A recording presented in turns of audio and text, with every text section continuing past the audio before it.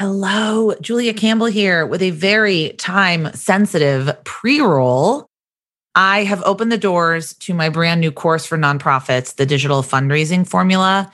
It's a step-by-step blueprint to launching wildly successful online fundraising campaigns and a formula that you can use over and over again. And the doors are only open until September 20th. Class starts September 20th. So go to digitalfundraisingformula.com, and take a look, sign up, register, and I really hope to see you on the inside. All right, let's get to the episode. Hello, and welcome to Nonprofit Nation. I'm your host, Julia Campbell, and I'm going to sit down with nonprofit industry experts, fundraisers, marketers, and everyone in between to get real and discuss what it takes to build that movement that you've been dreaming of. I created the Nonprofit Nation podcast to share practical wisdom and strategies to help you confidently find your voice, definitively grow your audience, and effectively build your movement. If you're a nonprofit newbie or an experienced professional who's looking to get more visibility, reach more people, and create even more impact, then you're in the right place. Let's get started.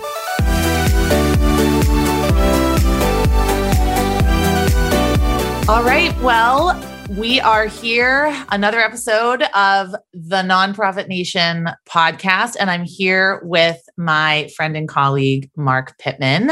Marc, thanks so much for being on the show. Thanks for having me. I'm so honored to be here. I'm so excited. Marc and we go way back, but my favorite memory is when we ate so many cheese curds in Milwaukee that we felt sick, or at least I felt sick. I'm not sure if you felt sick. And that amazing cheese store. That was incredible, wasn't it? That was amazing. I don't think I've seen so much cheese in one place. I dream about it. And then they had cheese samples. Yeah. So that was incredible. Yeah. And we went to the Pabst Blue Ribbon Brewery. That's the memory I have, is sitting down at the patio at Pabst, drinking our PBRs, talking about cell phones and stuff. I know. I know. That was really fun. And that was when we kind of really got to know each other outside of work. So I was excited about that. So I want to start out with you and your story and how you got involved in the work that you're doing today. Tell us a little bit about what you do today. Well, I was born, how you got involved. Born at a young age. My parents' names are Mom and Dad. No, I'm just kidding. So yeah, I grew up in a family that was very conscious about, my parents were going through, they're always lifelong learners, and they were going through phase of leadership education around the time that I was becoming a teenager. So I learned a lot about leadership and goal setting and all as I was going through school. Thought I was going to be a pastor, thought that was going to be what I was going to do, pastor in churches in Sweden, because I picked up Swedish in 6 months when I was there. And so I figured that must be a part of my leading, but ended up shockingly falling into a fundraising position. I mean, most people plan that, don't they? No. I'm just kidding. I'm totally kidding. I'm saying I definitely didn't plan it when I started doing. You couldn't see it, but the look on Julia's face was not in my experience, Marc. Yeah, no. So does everyone plan it? No. Two of the things that I made fun of people for doing after college were getting married right out of college, because like, have some life, go. And I got married the week after to my wife. Wait, you went to college Gordon, right near in you. My town. Yes, it's right. That's right. So, and we're now 26 years married. So that was a good choice, but I made fun of people for that. And the other one was getting a job at the college I graduated from, because I figured it was like the end of Ferris Bueller's Day Off, when he comes out of the kitchen, is like, it's over. Go home. It's over. And so that's what I thought about college is you're here to be prepared to be sent out to leave.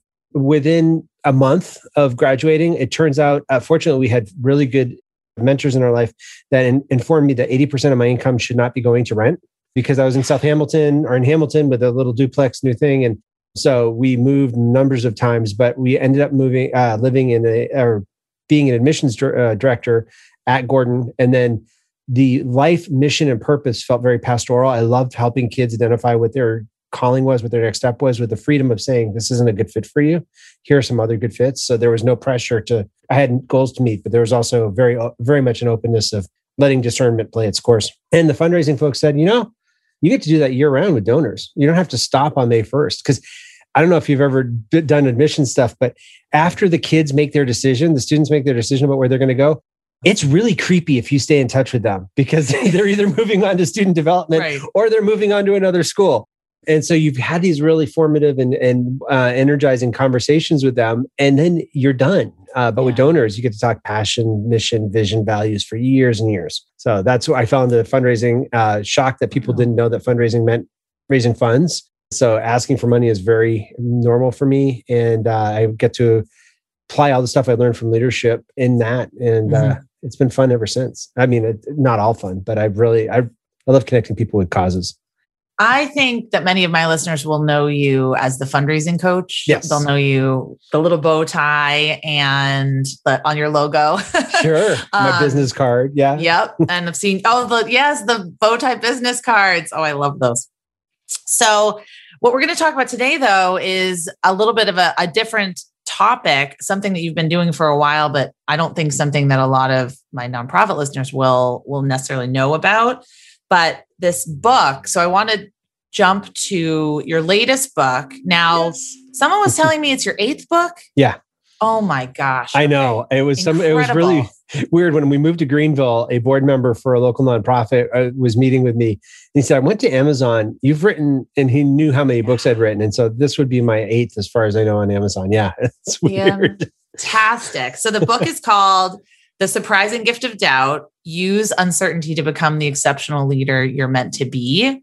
And just right from the first page. Well, first of all, I love that you start out with a note on privilege and a note on how you are working and how you're committed to amplifying diverse voices in your book and in your work. So I love that. But secondly, it truly spoke to me. I felt really almost attacked by this book. Oh, no. No, I'm just kidding. I felt seen because I've been in business for myself for 11 years. I've been successful. I've written books. I've been speaking. I've been all over the world. And I always have that nagging feeling that the other shoe is going to drop, that I'm going to be exposed, that I'm going to fail. And it drives my husband bananas. Once every 3 months or so, I will have a complete breakdown and say, oh my gosh, like things are going well this month, but what about next month? And he'll say, you have been on an upward trajectory for 10 years, even during COVID, even during pandemics, even during recessions. So I was just having this conversation with my, you probably have had a million of these conversations. Well, cause we've got, our oldest is going to be graduating from college next year, but then there'll be 2 in college and in the next 2 years. So I'm already like, well, what if, what happens in 2 years? Because as you know, self-employment, there's no net. There's not really much of a net in other employment as other people have found. But yeah, I get it. I get that. I'm enjoying this because it sounds like similar conversation. What inspired you to write this book? I have always been a leadership guy. So when I went to Gordon, I was in a leadership cohort. I got a scholarship to do leadership studies. Rather than getting my CFRE, which is a certificate in fundraising excellence, I got my master's in organizational leadership. And then rather than get my CFRE again, I got my Franklin Covey's leadership coach certification. So I've been really blessed to have coaches, both in college and life coaches. And then in another job I had.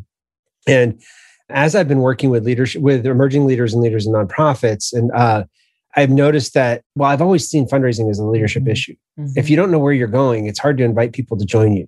And so I've always had this leadership lens. So when I niched as fundraising coach, my wife got upset because she knew me as a mission, vision, values guy. And I knew that fundraising coach had implied ROI and could teach people how to fundraise. And I'm blessed that I've been able to do that well. But this is the book I've really been wanting to read. And she said, this is probably the book that I've been wanting to write. Since before she knew me, decades ago. So I've had 6 or 7 iterations of this. I've tested it out as keynotes. I've done intensives together, but it was basically to answer the question of, what do you do, Marc? Because I'm an executive coach. And so you say, oh, okay, executive coach. And then you'd see people back when we were meeting together, they'd cock their head and go like, so what do you do? Right. And I couldn't figure it out. And it's only been in the last few years where with the frameworks that are in the Surprising Gift of Doubt that I was able to actually describe, this is what I do. I help take people that are nagged by persistent self-doubt and help them reframe it to see maybe it's an invitation and a sign that you're on the verge of greatness. Maybe you're not broken. Maybe you're about to explode. Not in a bad way. way. What I liked about the book explode is a bad word. It's sort of like or virality or I don't want things to go viral in a pandemic, Oh gosh, I didn't even think of that. That's a dad joke. I removed all the going viral, infectious joy. I tried to remove that all from my website right when the lockdowns happened. I have not removed any of that. I did not even think about that. But that is definitely a dad joke. So I appreciate it. So you were blurbed. I totally fangirled over this by Seth Godin and Dory Clark, who honestly, I've read every single one of their books and I have Post-it notes. How did that happen? How did you get in touch with them? So Seth, it was years. I asked him, he was the first person I asked to blurb my book, and he did. He said, I can't. Well, part of what I did was I said, I bet you get asked this all the time. And it's totally cool if you don't have time. I totally respect that. But if you do, I'd be honored. Mm-hmm. And he said, you asked well, thank you. But I don't have time. And that was on a Wednesday. On a Friday, he blurbed my book. Yeah, he responded back with a book blurb. And the post, my publisher noticed the post that he did on that Friday was on Doubt. Yeah. No. So it was like he read the book because he does. I have to go back. Yeah, it was cool. You got Seth Godin's wheels turning. So it was really, that's such an honor. And he and I had met. I don't know if he remembers this. We met when I was on Long Island. He was doing a day at his loft, and he had all these mega multinational corporations in. You'd spend $1,500 and spend a day with them. And I said, my boarding school doesn't have that budget. Is there a nonprofit rate? If there's not, it's totally cool. I get it. Mm-hmm. But he said, why don't you just come? So he invited me to hang out around when Purple Cow came out. And then when he was doing his Icarus talks in Boston, I got to do an Icarus talk. I was one of the few people chosen to get up on stage and do 140 seconds, or I think it was 140 seconds or 280 seconds on, I called it the archaeology of fundraising. That's amazing. Yeah, so that was cool. Dory Clark and I have known each other. We're part of the National Speakers Association. We've been part of some speaker mastermind groups together. She's just really generous. She's so amazing. Yeah, I'm just such a huge fan. So 2 other authors for everyone to check out. That's just so cool. I mean, it just speaks to your level. Well, first of all, your talent, but also your level of keeping up relationships. People just really like you. They just, and that's what they gravitate towards you. I found that it was, that's one of the things about relationships, being sincerely curious about other people. I got 30 endorsements, and I intentionally got, I think it's 60% are women and people of color or more. So I really tried not to just go to white men, because I've seen a lot of books that are all white men, and there's reasons for that. And there's also blindness for that. And I know my blind spot. So I didn't want that. But it was, the publisher's like, you've got too many. They can't put them all on Amazon because people were just so generous. And Julia, this is the type of thing, you know this from writing books. I've gotten blurbs before, but these blurbs all came with here's my blurb. And Marc, page 62 is really rocking my world right now. Yes. Or page 84. Oh my goodness, I needed to hear that. So it was this interesting mix of, I'm helping you, but I was helped by helping you. Thank you for asking me to endorse your book. It's amazing. Huge privilege. Yeah. Well, that's wonderful. I do want to talk about a couple of the things in the book.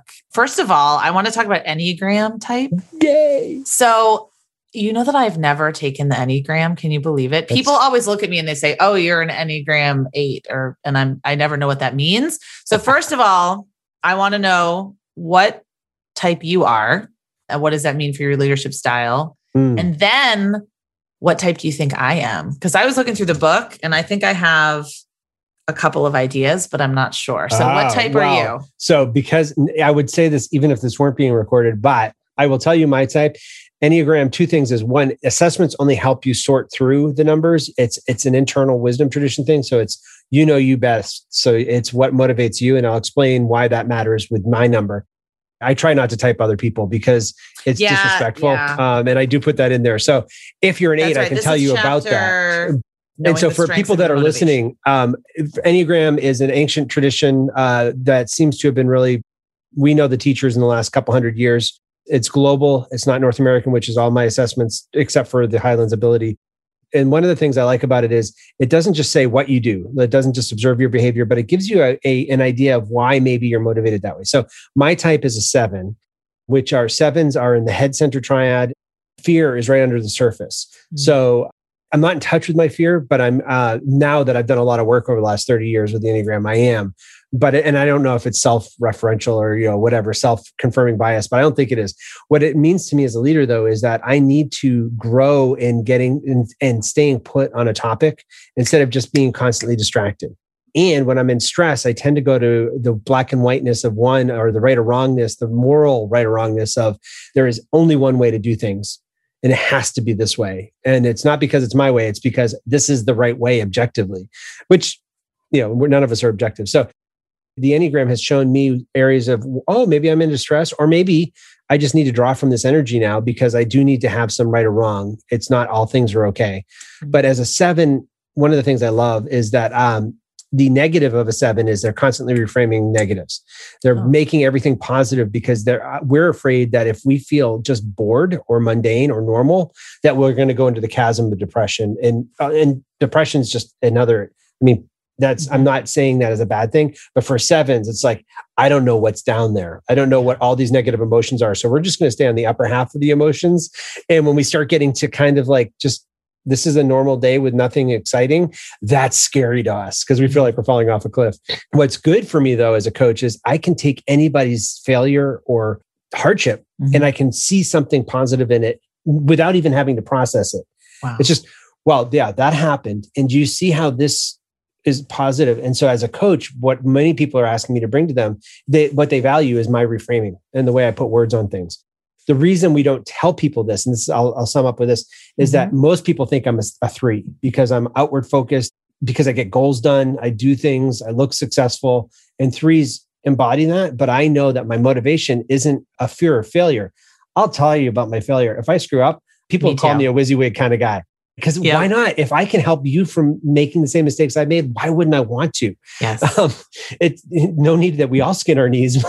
Why wouldn't we do that? So I know I'm not a 3 in part because the motivations of a 3, although I have outward appearances, that's not what motivates me. What motivates me is new and exciting. And that's why I'm a speaker and I'm a coach, because I can go in and do some things and then pull out without having to implement it. I can help people implement it as a coach, but I don't have to watch the paint dry on the wall. Everybody thinks I'm a 3, and I never really knew what that meant until I read this book. I'm pretty sure that I'm a body-centered type. So anyway, you can read all about this, listeners, in the book. But what I want to get to is, how can if you're an 8, your clients are really psyched if you're an 8, because 8s are their one of their superpowers is protecting the people around them. And it's because they don't want to be bullied, so that they protect and they build up a protection around them. 8 women in our culture tend to be some of the most maligned people on the planet. And so misogyny really does a toll on 8 women, but we need them. And I know some really cool Enneagram 8 women. And if your clients are blessed because you're doing stuff to protect them, your family's blessed because you're doing stuff to protect your family. So there's a lot of good in all the different types. But I definitely felt like I was the 7, 8, and 9. I don't know. It's interesting because it's like horoscopes. When I read them, I always find something that I relate to in each of them. That's the thing about being human, that there is that self-confirmation bias. Right. And that's where you have to take all of these assessments should be a help, not a label that confines you, not something that limits you or limits others. Oh, you can't possibly do that because you're this number or that letter or that, whatever. So as long as it's helping you grow and develop and be a better you, then that's where they're really helpful. Hey there.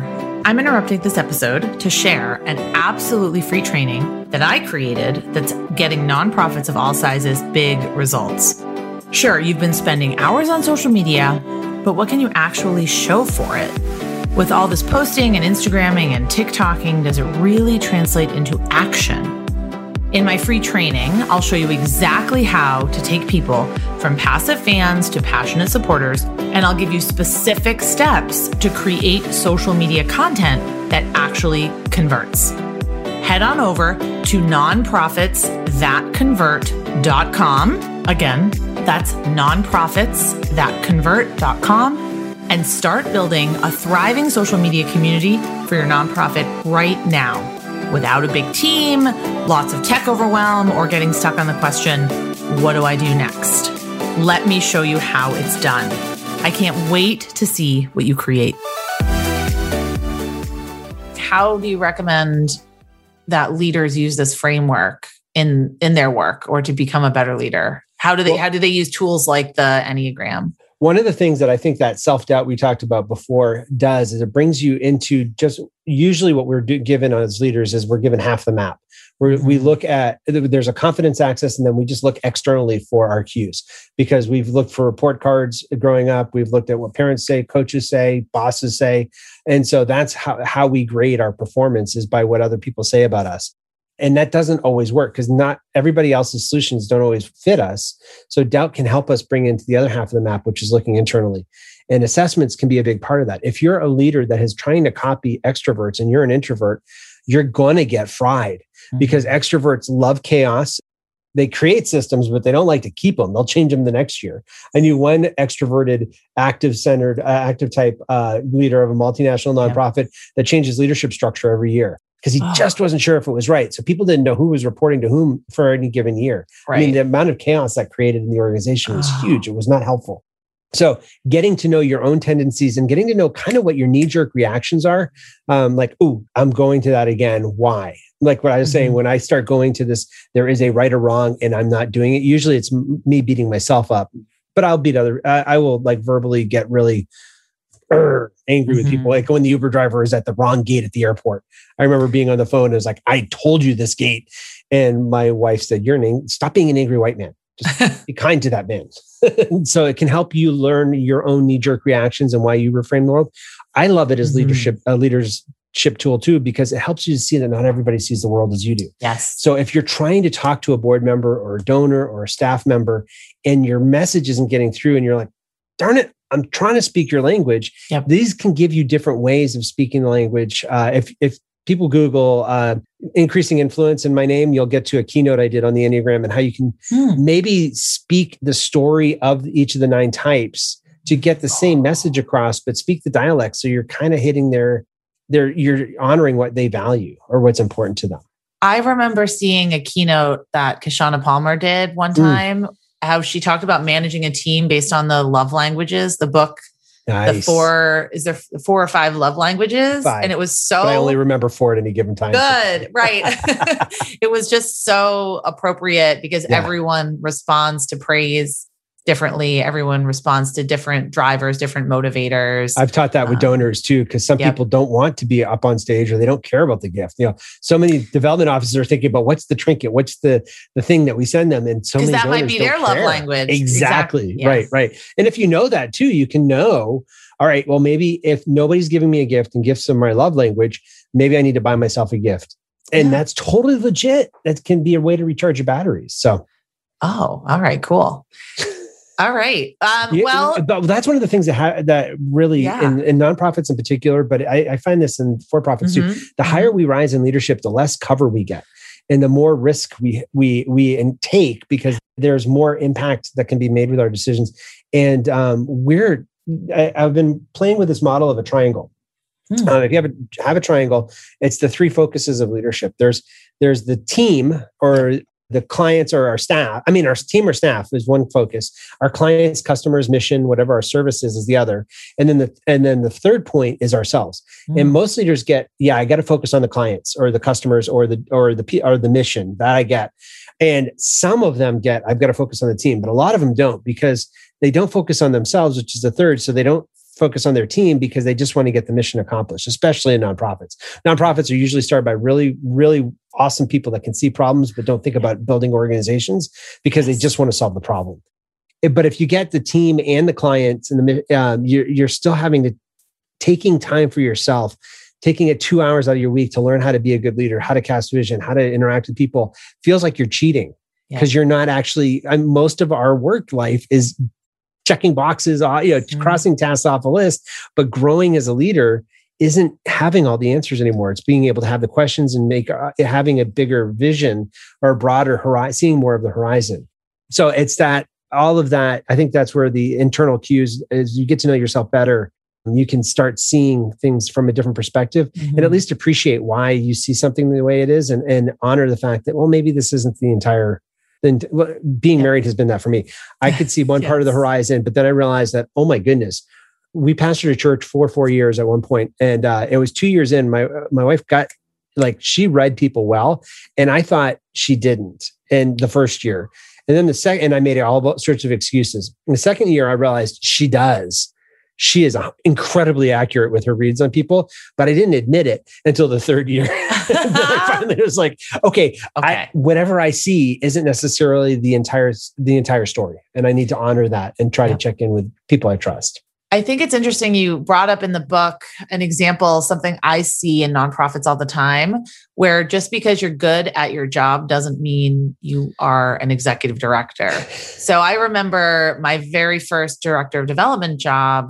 I worked at a domestic violence shelter in Virginia, and I was a really good director of development and marketing, and they wanted to offer me the executive director position. And I said, I don't think I would be good at it. I don't really want to do it. But that's what we're taught. Like the next trip, you go from volunteer to intern to associate to director, and then you have to be the CEO. So I'm not sure how we can get out of that pattern, but and that's why it's so important to know ourselves early in our leadership development or our career, because I knew that too. One of the things I saw with fundraisers is you start out with smaller gifts, you move up to major gifts and capital campaigns, and then you do manage major gift officers. But I saw a lot of frustrated managers because they loved the sale, the hunt. And I know I said the S word, but there's a part of a game and a journey and an exploration that fundraising gives. And it gives you a quantifiable measure of, yes, I've raised the money or I haven't. I've retained donors or I haven't. There are some statistics that you can go to that you don't have control over when you're managing in the same way because you're working through people. The best fundraising manager I've ever seen was somebody who didn't do fundraising at all. She knew people. She knew their goals. She knew their styles, and she let them do their goals and styles with the best fundraising research. She made sure to get that inside, but she didn't try to replicate herself in them, which is often what we do when we're really good at something. We try to make a bunch of mini-me's instead of letting people flourish with their own strengths. So I knew that I saw so many frustrated people with that. And the other thing is another assessment I did, Highlands, which is you do meaningless tasks and there's time pressure, and you find what comes naturally to you. One of the things that comes naturally to me is moving around. Most of the people that are managing fundraisers aren't traveling. And so that one of the iterations of that is it's probably better for me to have a traveling job, a job that forces me to get up in, non-pandemic times. And so that's one of the reasons I didn't do that. It was because I knew that would be a lot of stress, and my family deserved more than a stressed dad or husband that was paying the bills. There are other ways to pay the bills. And so it made it very hard for me to be hired, though. So warning, full disclosure, I had a headhunter say, "Oh, I understand your resume when you narrate it to me. That makes a lot of sense. Right. I can't get you to this." It was a boarding school I was looking at. I can't get you to this boarding school near you, actually. I can't get that boarding school to even look at your resume because they want the started at this level, moved up to this one, the logical progression of career. So something's got to change. I think, what's going to really change it is that we have a lot of boomers that are going to be retiring or forced out. And we have a lot of millennials that haven't been trained, not because they're bad. It's just because we don't do a good job of doing leadership development. And the millennials are awesome. Millennials and Z are awesome because they actually live their values instead of just give them lip service. So if the values aren't there, they're leaving, and it's forcing already organizations to actually live what they believe or say. And I love it. I think it's so good for our culture. And I think we're going to really transform organizational development in the next maybe decade or two. I think there's good changes afoot. Hard changes, but good changes. Oh, there's so many different things we could talk about. I just want to talk about, I'm looking at all my notes and look at if you can't see it, but the book with all the Post-its. Oh, that's awesome. Oh, that's so there's just so much to talk about. I think what maybe one of the last points is you talk about goal setting in the book, which I love. And I love the Pitman family homework, the story that you tell of, I'm now considering doing that for my children. How you always were listening to podcasts and books about leadership and goal setting and project management and that kind of thing. I love that story that you told. But where do leaders get goal setting wrong? And sort of what is one quick tip? I know it's so much more than just one quick tip that you could give people to kind of get their leadership mojo back, get back on track with their goals.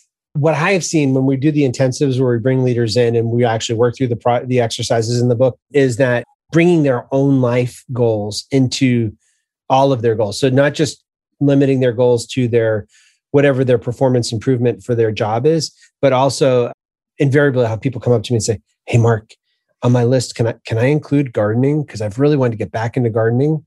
And I don't know, but does that count here? And it's your list. You can include whatever you want. And so the way I do it is, as you know from the book, is 100. It lists out 100 things you want to do in the next year or in your life. But what that I've seen that help different personality types too. People that have been goal averse because when they write it down, they're morally obligated. They feel morally obligated to accomplish it. When they're forced to write 100, they told me it broke through their averseness to it because they realized there's no way I can do all this. Mm-hmm. And so then they start having fun. And that brings yourself, the other parts of you back into the picture. And I think if there were one thing that leaders could change in goal setting is to do that. And it's not like you have to do a fanfare and, balloon drop and get t-shirts for everyone. I'm including my own goals.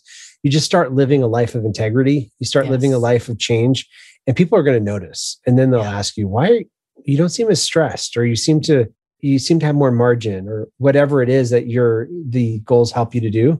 But it's because that you're at home or in your family or in your community obligations. You've got those included on what you're trying to get done for the year. So you can be fully at work when you're at work and you can be fully at home when you're home. Thank you. Well, that's a fantastic note to end on. How can people find you and get in touch? I am on most all the socials, not yet. I'm on TikTok. I haven't created anything, but cool. It's Marc with a C, Pitman with one T. On Twitter is where I'm most active, which is Marc A. Pitman, and Conquered Leadership Group. If people want to get that goal setting booklet, a workbook version of it, they can go to conqueredleadershipgroup.com/magnet goals all together. And that's a free download that people can have. All right. Well, we'll link up to everything in the show notes. Thank you so much for your generosity, your fantastic spirit. You're just exuding through the screen. And I really hope that we can get together in person soon. One of these days. All right. Thanks so much, Marc. Thank you.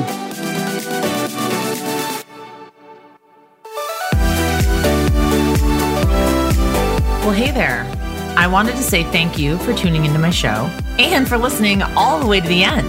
If you really enjoyed today's conversation, make sure to subscribe to the show in your favorite podcast app, and you'll get new episodes downloaded as soon as they come out. I would love if you left me a rating or a review, because this tells other people that my podcast is worth listening to. And then me and my guests can reach even more earbuds and create even more impact. So that's pretty much it. I'll be back soon with a brand new episode. But until then, you can find me on Instagram at JuliaCampbell77. Keep changing the world, you nonprofit unicorn.